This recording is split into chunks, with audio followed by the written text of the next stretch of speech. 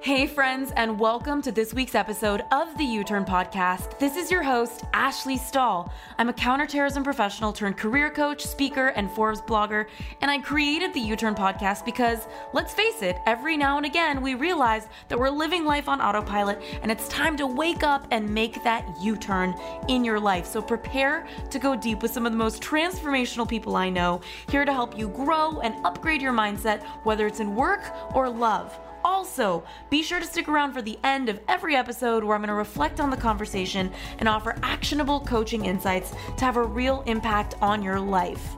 In the meantime, we've opened up access to 3 free e-courses on uturnpodcast.com. So head on over there if you want to land a new job you love, find your purpose, or launch your dream business. All of these courses are totally free.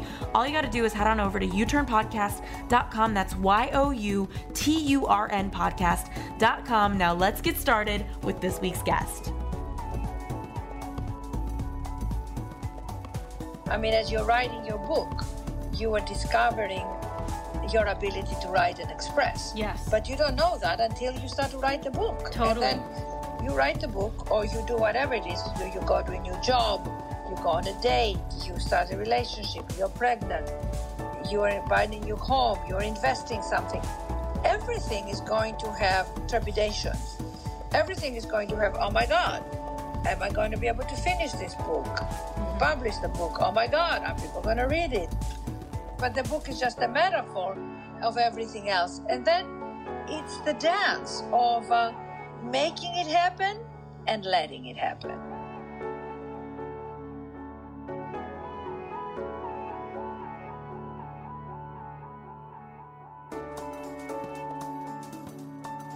Hey U-Turners, it's Ash here, and I am bringing you this week such a gift, and it is my friend Agapi Stassinopoulos. She's a best-selling author, a speaker, and she inspires audiences all around the world, and she especially inspires me.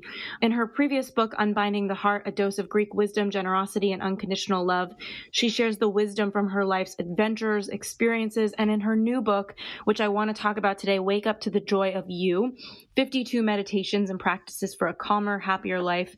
She takes readers on such an incredible journey to inspire them and let them go whatever is not working for them. Her name, Agapi, it means love in Greek, which is just a fun fact about her. And she's currently conducting workshops for Thrive Global, which is a company founded by her sister, Ariana Huffington, to help change the way that we all work and we all live. And she's spoken on conducted meditations at many organizations. The list is really long because she has made such an impact. Agapi, I'm so honored to have you here today to help us learn how to be more bold in this episode. I love that. I love that. You're such a treat, and I feel like you have so much life experience. So I wanted to start with what you're feeling really connected to right now. And I know you have a quote from Emerson in front of you. First of all, I just want to say how much I love you and how much I cherish who you are and your authenticity. And you are one of the most present people I have met. You, when we had dinner together in LA at the Pacific Palisades Center, and the three of us with another dear friend, we had dinner. There was such a joy because you were just picking up of how I was interacting with the waiter who was basically a beginner. Remember that? Yeah. And I was so sweet with him, and I kept saying, okay, so you don't have that? Okay, do you have that? Oh, no, you don't have that. Okay, no problem. What about making me a little salad and just putting a few little lettuce on the plate? And you were cracking up. And I remember I said, I think she's picking up on this joy that's present. And there was a lot of joy that day with all of us. And, you know what do we do? So many times, life happens in the moment, Ashley. Yeah. But we mostly live in the projected future, which, and a lot of that projected future has worry on it. Yeah. Doesn't it? It's like, and now you're going to cross the river. Would you like the boat of worry, or would you like the boat of anxiety, or would you like the boat of fear? I mean, here's your choices. Yeah, pick your boat. And then pick your boat. And then you cross the river and everything goes amazing. The sea is calm.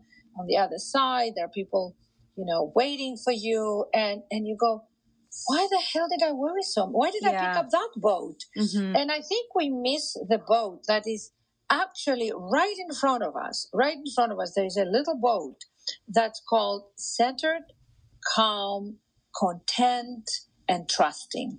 Centered, calm, content, and trusting. And that is really a pyramid that I call it the divine pyramid, the pyramid that we can build. It's a force field, Ashley. It's a force field.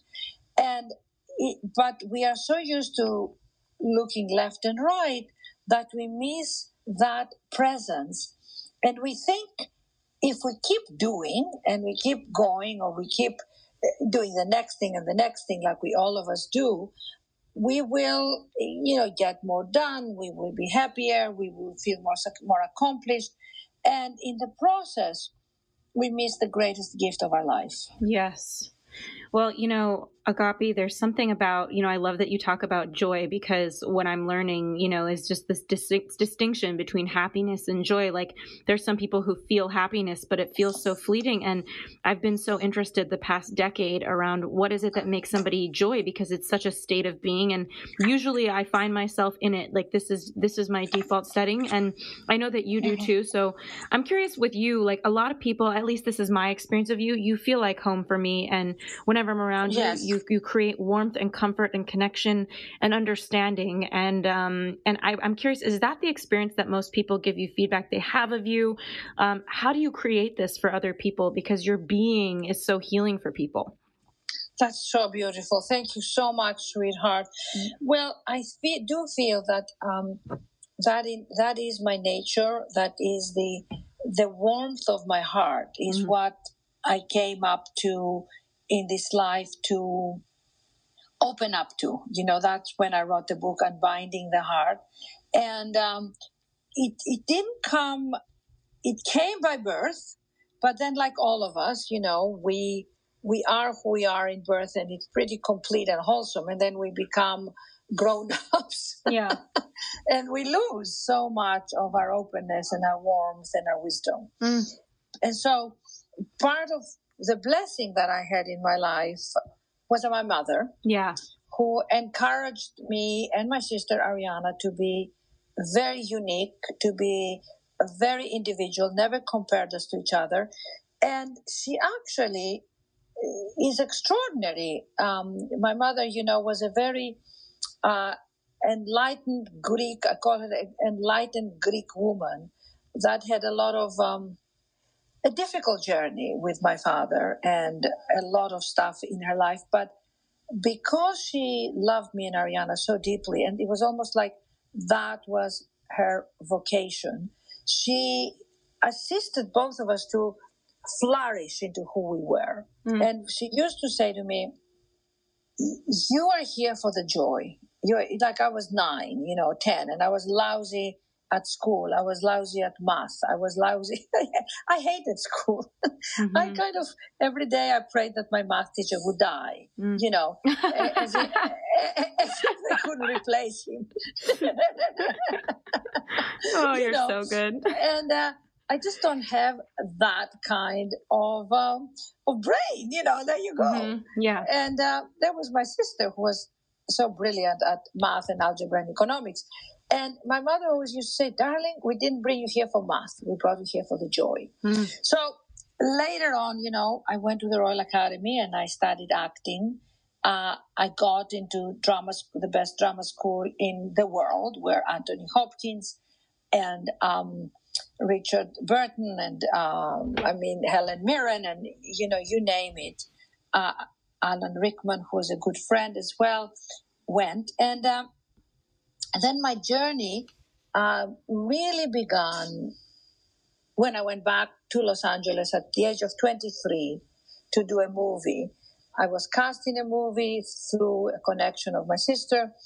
I arrived in LA. I was treated like a star. And 3 months later, the movie fell through. And I made this life decision, which I wrote about in Unbinding the Heart, which was my calling, to then stay in LA as a young girl, no money, lots and lots of friends, because I always had tons of friends taking care of me and me taking care of them. And I found that was what will.i.am from the Black Eyed Peas calls. I don't know, you know will.i.am from Black Eyed Peas? Mm-hmm. He has this phrase that I want to share with our wonderful listeners. He said, find your currency. What is your currency? And your currency is not money. Your currency is your God-given gift. Mm-hmm. So find your currency, and that's your wealth. His currency, will.i.am, he said, was creativity. Mm-hmm. So in the midst of poverty, because he was raised very poor, and all the rich kids at school, he started to rap. He started to rap about his lesser watch. People then had a more expensive watch.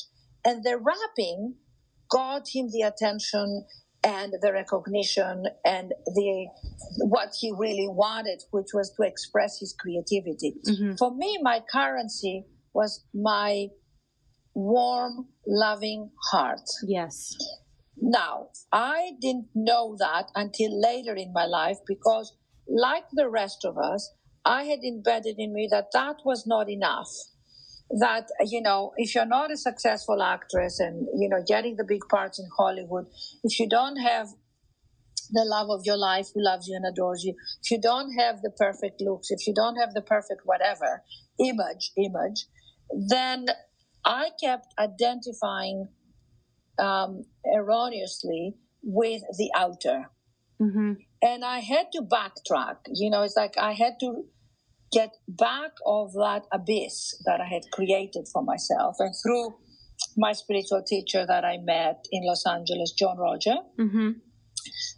And there's an amazing center there, Ashley, that I think I mentioned to you last time. It's called the Peace, Labyrinth, and Awareness Meditation Gardens. Mm. And they're on Crenshaw and Adams, and it's an amazing oasis in the middle of LA. With a labyrinth and gardens, but there is a vortex of spiritual energy there. Mm-hmm. And that teacher, John Roger, was extraordinary. He passed 2 years ago. And those teachings, he created the movement of spiritual inner awareness, were about loving the sound and the currency of the God energy, the spirit, the universal energy, and about opening the heart. So as I went to seminars, as I went to my path, I realized that there was pain underneath that. That was what I call the shutting of my heart, was that the pain was the pain I embodied with my parents, because I saw their pain. My dad was a concentration camp survivor. Mm. My mom fought the Second World War. They met, they fell in love. But my dad was a very wounded man in his psyche. Mm-hmm. So I took a lot of that pain. I took a lot of responsibility to help him heal, which was impossible. And then he ended up, having affairs and having, gambling or drinking or whatever. And he kind of broke my mother's heart, although I don't believe anybody can break your heart. But my mother ended up having pain, which I then internalized. So I had to let go. And I'm talking to your listeners because all of us as children, we take on our parents' pain. Would you agree that's so? 100%. I mean, I feel like with my dad losing his home when I was a little kid, it was like ever since I've been an adult, it's like my biggest wish has been to buy a home. And I think it's just felt like this karmic loop of watching my dad lose our home when I was a little girl, and wanting to provide that for a family in a way where they never have to worry about the thing I worried about the most, which was the roof over my head. So amazing. Yeah, I think all of us have, and I love that you said you can't really break your heart, because the heart is so resilient, and maybe it's a bruise at best that heals. But I was also just listening to you talk about your mom, and one of my favorite things you had mentioned to me before in the past when we were sitting down and talking was how much your mom taught you to trust life. And I remember that I actually interviewed your sister, I think it was years ago, and I think it was for Forbes, I think when her book was coming out. And I remember I asked her, what's your favorite quote? And it was Rumi's quote about living as if life is rigged in your favor. Oh, I love that. Yeah. I love that. Yeah, and I see that on you. So tell us a little bit more about like how you've been able to do this with your heart. So once I started to heal that, it was almost like, I call it cleaning the debris of your childhood, and I have a chapter in the book called Overcoming Your Childhood. And overcoming your childhood is if we want to upgrade ourselves to now, to today, which is very important, and we have to look at our childhood, forgive it, look what we embodied that's not ours, the limiting beliefs that we embodied. I mean, for me, there were a lot of good things that I embodied because my mother, she was so abundant and so free of hierarchy. She didn't have, you are the CEO or the Lord and Lady, because we were studied in England, of the Hamptons or the whatever. And my mother would not be faced whether you were the janitor, the plumber, or the member of parliament. To her, people were people. So I was raised with incredible... So people can always say to me, my God, you walk in a room and you're so fearless. You are. You walk in a room and you can talk to anybody. I said, yes, because I look at people and I just see the oneness. I go, oh my God, they're like just like me, or Yeah. I don't see. The only things that I might feel, well, they're so shut down, but I have learned to also allow them the luxury of where they are, so. That's really powerful. What you said is, for everybody, I just want to pause on that, is, it reminds me of USM. So those of you who have been listening to me, which I know, I've gone to University of Santa Monica, so has Agapi. And it's this concept of never robbing somebody the dignity of their process. And I love how you just said that, Agapi, which is the idea of allowing someone the luxury of being where they are. That is so profound. Yes. And I was writing a quote the other day that said, if I take someone else's suffering, if I'm an empath, which I am, if I take on someone else's problem or the despair, let's say, you can go somewhere and feel people's despairing, so many places on this earth at the moment. You can look at the news. I'm not really helping them. I now have, they have their despair and I have it too. So that makes the two of us. You cannot help someone by you can hold a space of neutrality, of loving, of compassion. But for me, the catalytic point was, I think, it was a progression of things. I would look at myself as a seed that then was about to blossom into a cherry blossom tree, let's say, and then have my orchard. So how I kept blossoming was this is kind of extraordinary, actually, if you think about it. I kept blossoming by the world not giving me anything that I thought I wanted. That's great. Tell me more about this. When I look back, it was like a joke. Yeah. It was like, I would go for auditions and I would not get the parts. I would raise money to produce a miniseries on Greek mythology and it will never happen. I will spend 3 years producing the biography of Maria Callas, my sister's book on the Greek opera singer, Maria Callas, and it will keep falling apart till it completely fell apart. So that never happened. It was like I kept going after things, and the things I was going were external and a lot of pain. I'm now saying it and I'm smiling and laughing because, of course, I'm on easier now. The other side. Totally. And then the disaster of my relationships. I would be attracted to the men who basically could not fulfill my expectations or relationship.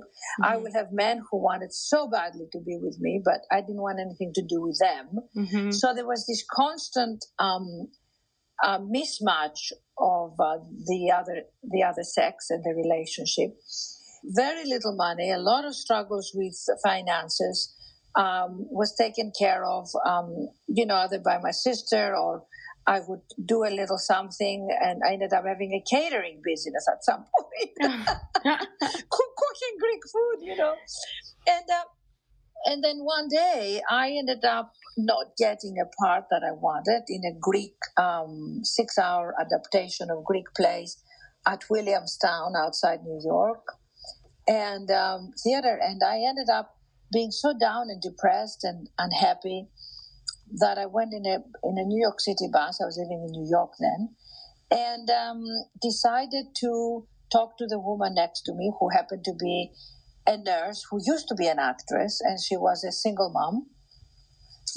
And we talked about our love for theater, and I told her that I'm an actress who basically doesn't get any parts, and very talented, by the way. I have to tell you, I mean, you don't go to RADA finishing with honors, not being talented. So that was the irony of it. And of course, that's okay now, because you realize that tremendous amount of artists and amazing teachers around the history were often not recognized. So recognition has very little to do with talent. I mean, you can be talented and not be recognized, and you could be talented and be recognized, but one doesn't mean the other. You can be recognized and be not talented. So I find that in the influencer space, I think there's a lot of people that are very talented. They have content out there that really moves people. And then there's a lot of people who simply learned how to get somebody to click the follow button, And, exactly. And I think that people have to start seeing through this illusion. And it's not about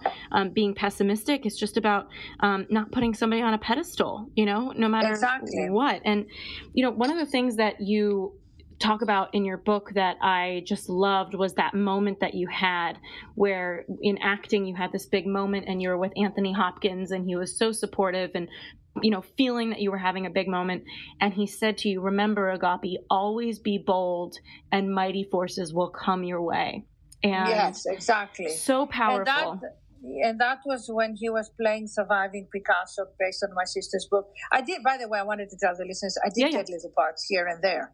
So I wasn't I wasn't not getting anything. I would get little parts, and I did get what I thought was a great role in Surviving Picasso, which was the housekeeper. But believe me, I thought I was the star, because it was the French housekeeper of Picasso, and I went to London at the Pinewood Studios and filmed with him, and he was amazing. He was absolutely a tour de force to work with, and such a kind man.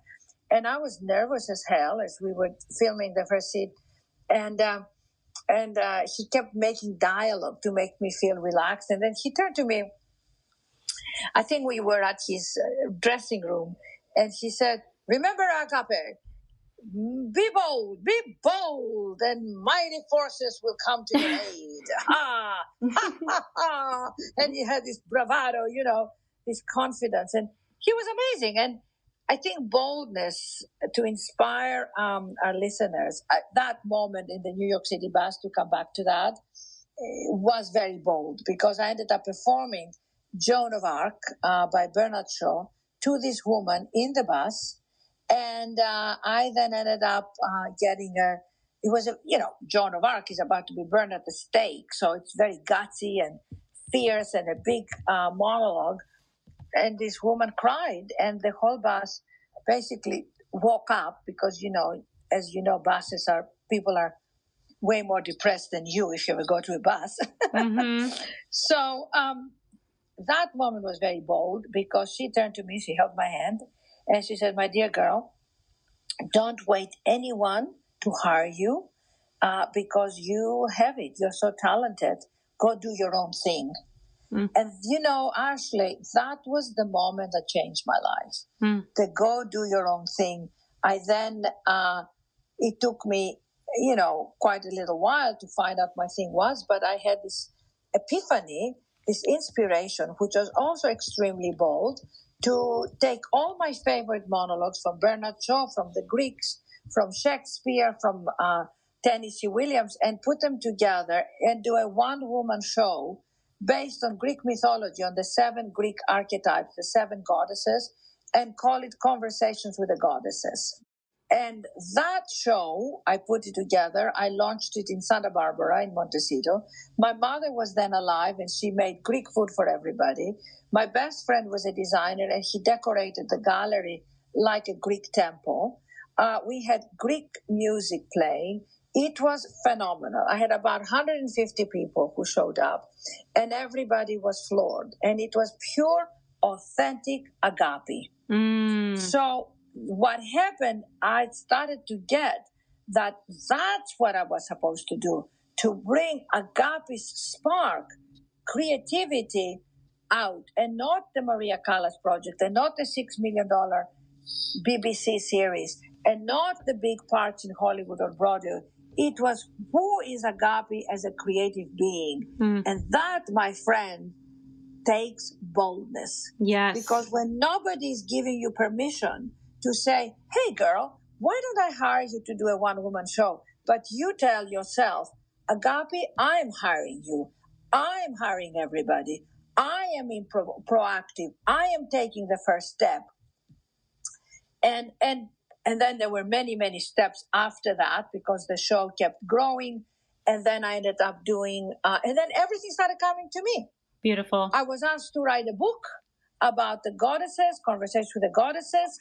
I was asked to do a PBS special, which again, it was a labor of love, which never got success and recognition. It was brilliant. It was amazing. But again, once again, the world wasn't saying, listen, it's successful because you did it, and because whoever saw it loved it and was moved, and it changed people's lives. And it was not successful in terms of, tell me a famous series on TV or something, Roots or whatever you want to say that was truly successful as a PBS special, or whatever consists these days of success. So I had a chapter in the book called Redefining Success, because that was also an extraordinary moment. When we go after the thing that I want to convey to our listeners is that you got to wake up every morning and say, hey, it's me, my soul, my source, and my physical, emotional, spiritual self, and put them all together, kind of combine them together and say, I'm never alone. I call it God is my partner. I have a chapter about that in the book and what that means. And somebody said to me, what do you mean by God? And I said, your breath, your next breath, your aliveness, your 37 trillion cells that are making you. Because if you think you are just an Ashley and I'm just an Agapi, and you are the listeners, and you have a name and a last name and a bank account and a family and a job, and you think you are that, well, we're not. We are that in this world, but we've got to learn, how do we go into the unknown part of us? And that actually takes courage, and that takes boldness, and that takes, I will stand by you, my friend, you say to yourself, and I will walk this path even if I don't know what's in the next step. Well, and on that note, there's 4 different keys you give in your book, Wake Up to the Joy of You, to confidence, and what I would say boldness. And one of them is really just knowing that you're not alone. And so even though you kind of speak in this sense of like really knowing who you are, whether other people see it or not. And I've had that experience with my book. Like, my book is my soul on a page. It's work that I've always wanted to do. It's everything in my heart on the pages, and kind of realizing like, yes, of course I wanted to hit the New York Times list or whatever those things are that are for my career. But deep down, it's like knowing that I'm a great writer, whether people buy the book or not. And I think there's a level of solitude to being able to know what you are. So can you tell us a little bit about affirming that you're not alone as anyone who's listening right now is on their journey to confidence? Yes. So first of all, chapter 29, find your confidence and be bold. And the quote in this chapter is, a ship is safe in the harbor, but that's not what ships are made for. And I love that. Yeah, I love it. So it's just really this whole thing that everybody says, move out of your comfort zone if you want to know yourself. So affirm that you're not alone. You have to go to have your back. You have got to have your back within yourself, 100%. So you get back, and this is a tip in the chapter which I'm reading to everyone. Get back to connecting with your inner power. Okay, so there are 3 ways to know you're not alone. You can reach within and grab hold of your core. You can reach out and ask for help outward, meaning your friends, your colleagues, people that you trust, and you can reach out to others and offer help. So many times I say to people, if you can't get your own thing, help someone else get theirs. Mm-hmm. And that you start to feel empowered, because we've all got it. But, it's really, think of the metaphor of your muscles. I mean, we all have biceps, right? But some of them are some people have developed them, and some people are still flabby. Mm-hmm. We all have abs, but some people have developed them, and some people are flabby. So the inner power is really like a muscle. The only way you're going to know your confidence is by taking the steps, by doing the actions, by extending your energy, and then on the way you find your confidence. I mean, confidence is not something that's, and you're given your confidence in birth. It doesn't work that way, as you know. I mean, as you're writing your book, you are discovering your ability to write and express. Yes. But you don't know that until you start to write the book. Totally. And then you write the book, or you do whatever it is you do. You go to a new job, you go on a date, you start a relationship, you're pregnant, you're buying a new home, you're investing something. Everything is going to have trepidations.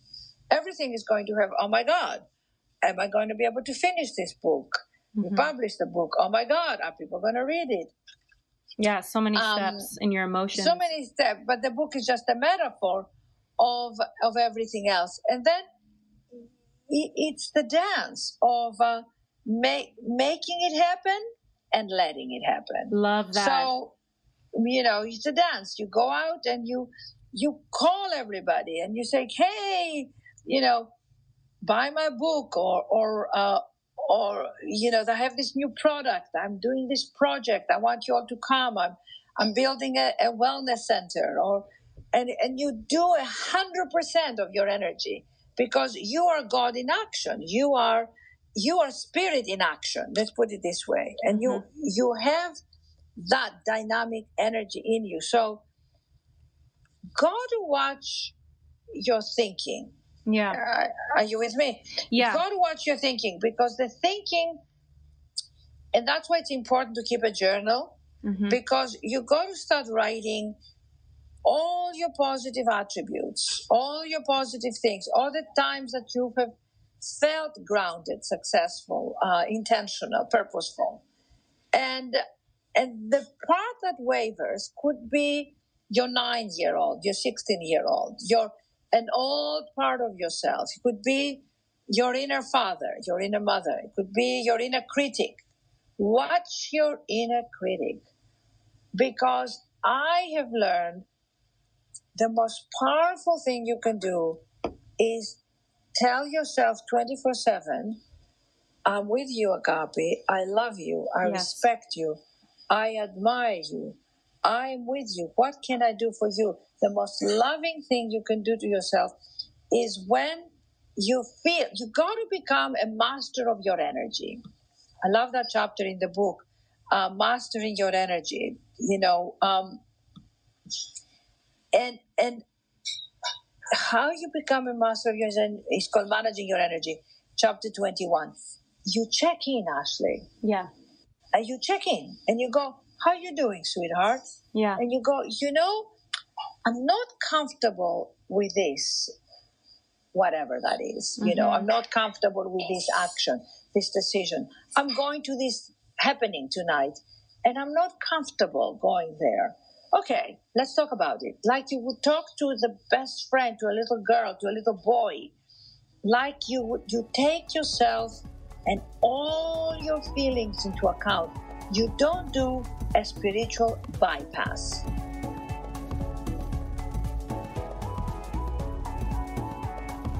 Hey U-Turners, so sorry for the quick interruption, but I want to make sure you know that this episode has been brought to you by the Career Clarity Lab, the online course to help you find your career purpose in the workforce and upgrade your confidence. So if you're ready to unlock the best career path for you and you'd like to try a free version of our Clarity course, just head on over to youturnpodcast.com/clarity. That's youturnpodcast.com/clarity. Now let's get back to this week's episode.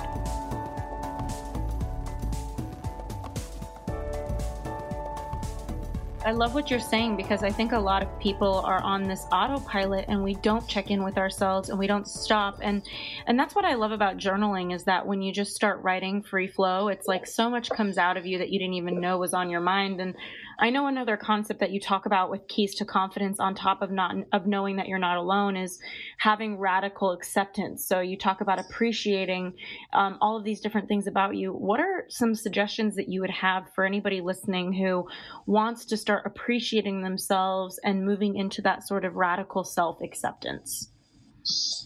You know, it's very important to, allow people to love us. Because sometimes we can't really love ourselves. You know, I want to tell our listeners, before we started recording this, Ashley completely showered me with her appreciation. It was so natural.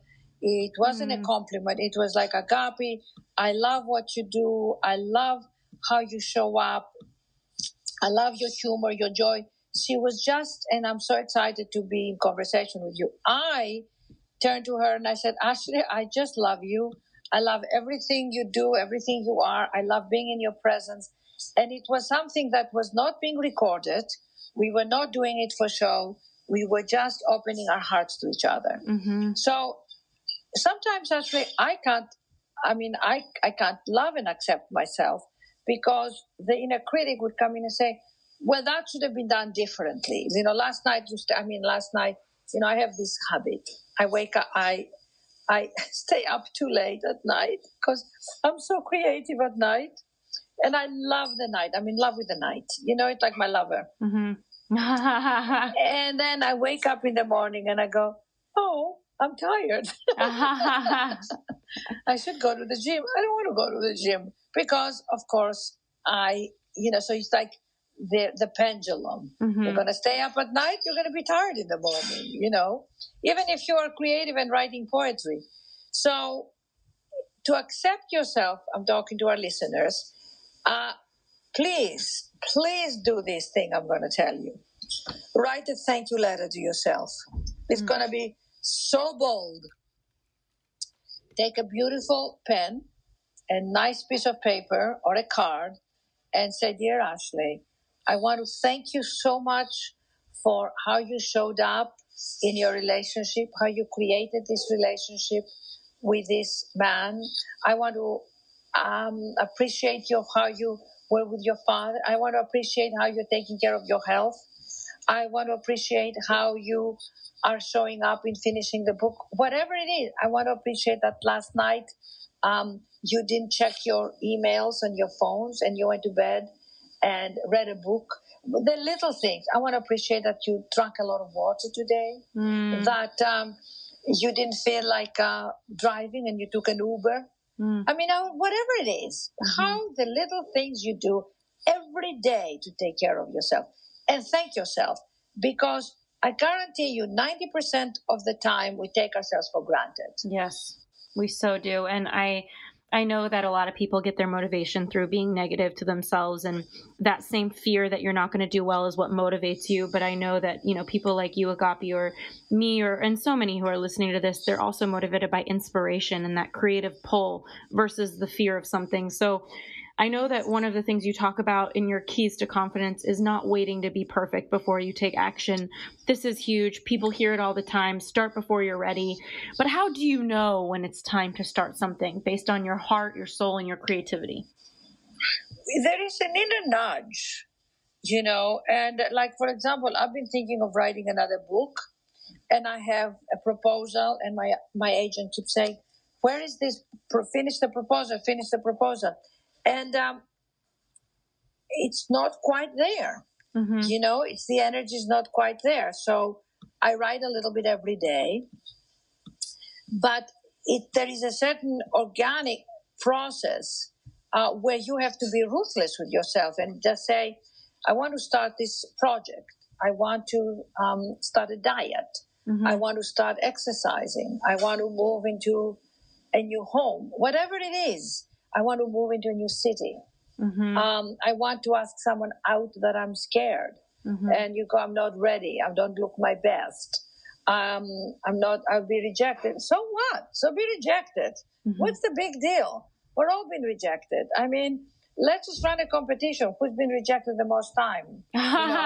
Yeah. Okay. You know what I mean? It's like there is not a human being in this planet Earth that has not been rejected and is not vulnerable. Yeah, we're all so unbelievably vulnerable. And that's what gives me the confidence to, and listen, that's the other thing I want to tell you.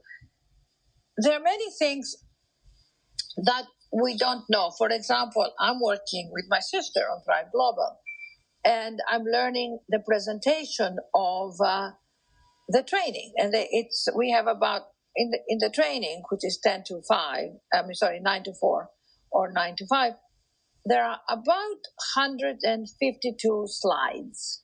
Mm. And there is a script that goes with every slide. It's in science, it's facts, it's percentages, it's statistics, and I'm much more of a free flow person. So as I was learning it, when I'm presenting, I'm really great and I have the confidence. But as I was learning it, it was a learning curve. Mm-hmm. So as you're learning in a new relationship, as you're learning how to write a book, you've got to give yourself the leeway that there is going to be a time where you're not going to feel 100% confident, and that's totally okay. Yeah. Who you are is in process. Who you are is who you are, but your learning process is in a curve. Yes. I love that you say that. And that's where the ego struggles. Because the ego says, oh, I need to be perfect. I need to know it. I need to pretend I know it. Mm-hmm. I need to, and then you feel like egg on your face because you don't know it. I mean, how many times have you been in a conversation or something happens and you go, I really don't know that. Yeah. Or you pretend you know it. And if you pretend you know it, you're weakening yourself. But if you say, I don't have a clue about that. For example, when it comes to, all the modern things of social media, I know some of the things. I have my Instagram and my Facebook, but by the way, I love everybody to follow me. I put a lot of inspirational content. It's called Agapi Sees, SEES. But I have an assistant here where I say, Brandon, go into LinkedIn and post things for me. There are a lot of things about technology that I'm not very good at. Mm-hmm. And would you judge me? Would you? If I said to you, Cecily, I'm not very good with computers. I'm very much better in dictating and writing that way. Would you judge me? And it's like, no. It's just not Would you say, I think less of Agapi? Yes. Because she's not very good at, downloading stuff from Netflix. But that's how people think. And, people get fired from their job and they think something's wrong with them. It's like, no, that's just feedback. You were on the wrong path. Exactly. Exactly. And I was, but pretending. I mean, I talked the other day, I was at a big company, I won't say the name, teaching and facilitating. And pretty much 90% of the people felt like imposters. And and these are that somebody's going to find out that they're not really doing a good job. Wow. And they're amazing people. Yeah. So all this stuff depletes, weakens you, and it has an effect on your immune system and your health. Mm-hmm. So listen, I want to tell you all something. It is not this journey to become a bold, creative, inspiring, healthy, and happy human being is not for sissies. Mm. It's not, I mean, most people are disconnected and asleep. Mm-hmm. And they decided that they're not going to do any inner work. They're going to live on automatic day after day. Or you can actually wake up every day and say, today I am going to claim the day. I'm going to claim myself. I'm going to do something that I've never done before. I am going to reach out to someone. I am going to open up my heart, because what the hell, I might go to bed tonight, I might die. I mean, just think about that, because honestly, we don't have control of when we go and when we come. I mean, we in our souls we do, but on this physical world, every day, and I'm going to read you this amazing Ralph Waldo Emerson. He said, write it on your heart that every day is the best day in the year. He is rich who owns the day, claims the day, and no one owns the day who allows it to be invaded with fret, anxiety, and worry. Finish every day. Be done with it. You have done what you could. Some blunders and absurdities, some mistakes, no doubt crept in. Forget them as soon as you can, as you go to sleep. Tomorrow is a new day. Begin it well, serenely, lovingly, with too high a spirit to be cumbered with your old nonsense. This new day is too dear with its hopes and invitations to waste a moment on the yesterdays. So beautiful. I feel like that's such a perfect place for us to end, Agapi. I'm so grateful for your time on this podcast. Oh, can we have a podcast too? Yeah, seriously. We have to do like a chapter 2, another chapter. I mean, I would love it. But I want to tell the listeners that in this book, Wake Up to the Joy of You, I have poured my wisdom, my life's lessons, and I have 52 meditations and practices, but I've recorded 33 meditations for all of you. Short, sweet, extraordinary. I listen to them myself to shift. For every chapter, different themes. So if you would like me to send you 4 meditations as my gift, you just email me at Agapi, AGAPI, at unbindingtheheart.com, unbindingtheheart.com. And I just send me an email that says, Agapi, I listened to your podcast with Ashley.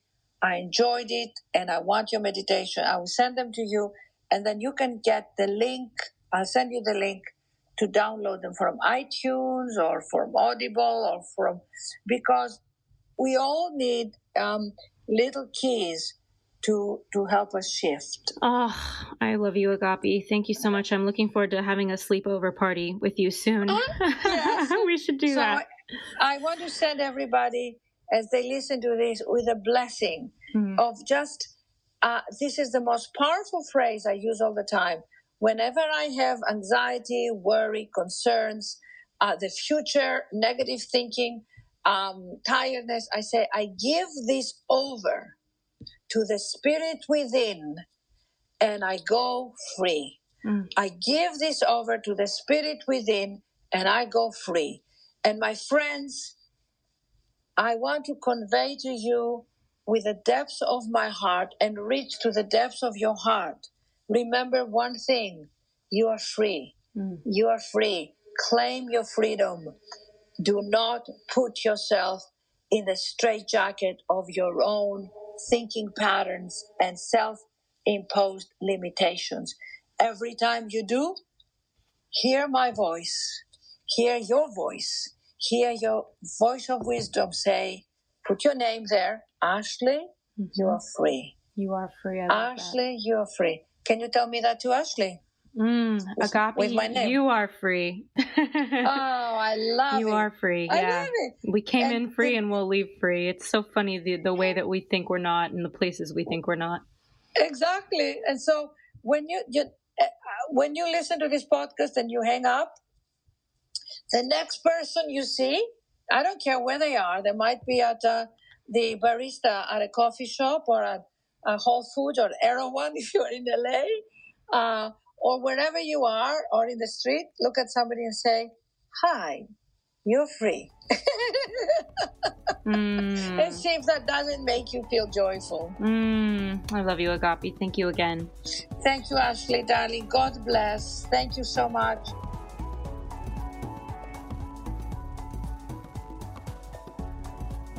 Hey there, it's your girl Ashley Stahl here, and I am reflecting on the episode with Agapi, who is a dear friend and one of a few women in my life that I just really look up to and somehow manage to have sleepovers schedule with. And one of the things that I've learned from her presence and her energy is that what it really means to embody joy. So I've been told often from friends that I have a lot of joy, and I do think that's kind of my default setting. I think there's a difference between joy and happiness, like I think happiness is fleeting and joy is like a state of being that people generally will have. And if you really tune into it, there's probably only so many people in your life that if you ask yourself, who do I know that lives in a state of joy? There will be like a very few select name or two that will come to your mind is what I would assume. And I think that a lot of people do have happiness, but to be a joyful person that just looks for joy, sees joy. I mean, the ego and our mind is really, it's almost like it looks at the world as if it's a file cabinet. And if it's believing something bad about the world, it's shopping for bad things to prove itself. And if you're believing something good about the world, you're always shopping mentally to look for things that are good. And I think that's what joyful people are often doing. And what I got thinking about with Agapi after just a recent dinner that we had was how we live in a culture of first chances and how even for me, I've created all of these job hunting courses and clarity courses. And one of the biggest things that I've had to admit to myself in creating these courses is that people, when they have a job interview, it really is just a first chance. And on one side, first chances are necessary and only chances are necessary because it optimizes our time and we have families and jobs and all sorts of different obligations that we care a lot about. On the other side, there's like this tightening in our culture as a result of this first impression mindset. And I think it's really damaging for all of us because ultimately it creates this tightness in ourselves where we go into this scarcity. And when we meet somebody new or when we have a job interview, we go into this mindset that's so unkind to ourselves. That is this scarce, lacking approach where we think like, this is our one shot. I don't know if you've ever heard yourself saying, I only have one shot. And what I want to say about that is how damaging I think that is, not just in our culture, but in our choices to talk to ourselves in that way. And yes, we want to do our best, but in a way, I think that we all have that little kid still living inside of us that we all were. And that's why when you go to yoga, they talk about inner child work. And I think a lot about it like as if I'm talking to a little kid. Like if I look at a little kid and I say, you only have one chance, it's like, what's going to happen? They're going to tense up. They're going to constrict themselves. They're going to be scared. But if I look at them and I say, do your best, that kid is going to thrive, whether it's a sports game they have, a test they need to take at school. And I kind of adopt that in how I talk to myself, being somebody that I would identify as usually really joyful, and that being my kind of default setting. Like I do find that my ego is always shopping for funny things and how life is entertaining and positive. And it's not that I deny my sadness, because you've probably heard me on this podcast feeling it, talking about it, processing it constantly. It's just that I don't push down my sadness. And as a result, joy is usually what's available, because when the sadness comes, I let myself feel it. I don't put all that energy I could spend feeling it into suppressing it. I let myself feel it. And usually it passes quickly because, as you've heard me say, the body can somatically usually only hold strong feelings that cause tears or pain for like 10 minutes. So usually when things come up, I set myself aside and give myself that moment. And even if in the workday, you're in a busy workplace, you could totally go to the bathroom and like stand there and be with yourself and feel your feelings if something is really coming up for you. And I feel like feeling my feelings has been a huge key to joy, but also just talking myself out of this culture of first chances and scarcity and first impressions, and just deciding that I want to create a culture, at the very least for the people in my life and for myself, that accepts our humanity and that accepts the context of our lives and accepts the fact that not every day am I going to be on my A game. Not every day am I going to be at my best or giving my best first impression. You know, as a keynote speaker, I'm traveling all over the globe all the time, giving talks. And, you know, I always give it my all. I think I do a good job, but I would always say some talks are going to be incredible. Others are just going to be good. I know what my best feels like, and I don't tell myself that I'm this robot that always has to be my best. I feel like that's such a hard relationship to have with yourself. It sets you up for failure and for disappointment. And I try to be real and give myself second chances, practice grace with myself. And that's my wish for you today after listening to Agapi in this episode about joy. I hope this is insightful for you and helpful for you. It's something that I've been practicing with myself for a while. And I just can't thank those of you enough who are sharing these episodes, writing reviews. All of that makes this podcast get out there. And it's so special to me that you take the time to do that. So thank you from the bottom of my heart for listening, for sharing. And I can't wait to connect next episode.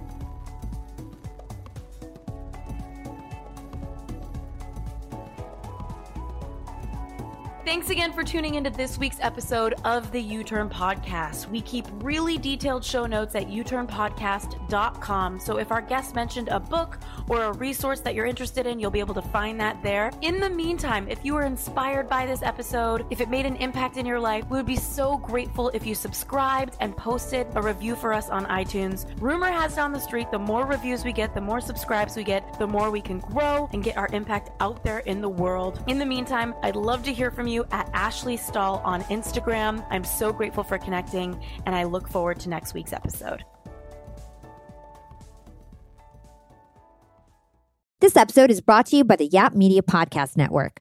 I'm Hala Taha, CEO of the award-winning digital media empire, Yap Media, and host of Yap Young and Profiting Podcast, a #1 entrepreneurship and self-improvement podcast where you can listen, learn, and profit.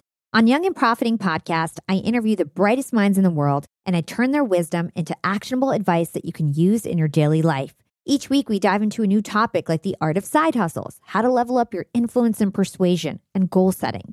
I interview A-list guests on Young and Profiting. I've got the best guests, like the world's #1 negotiation expert, Chris Voss, Shark Damon John, serial entrepreneurs Alex and Layla Hermosi, and even movie stars like Matthew McConaughey. There's absolutely no fluff on my podcast, and that's on purpose.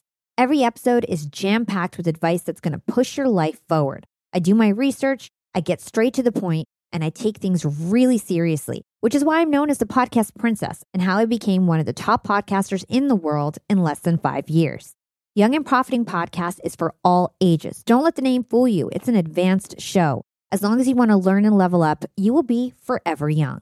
So join podcast royalty and subscribe to Young and Profiting Podcast, or YAP, like it's often called by my YAP fam, on Apple, Spotify, CastBox, or wherever you listen to your podcasts.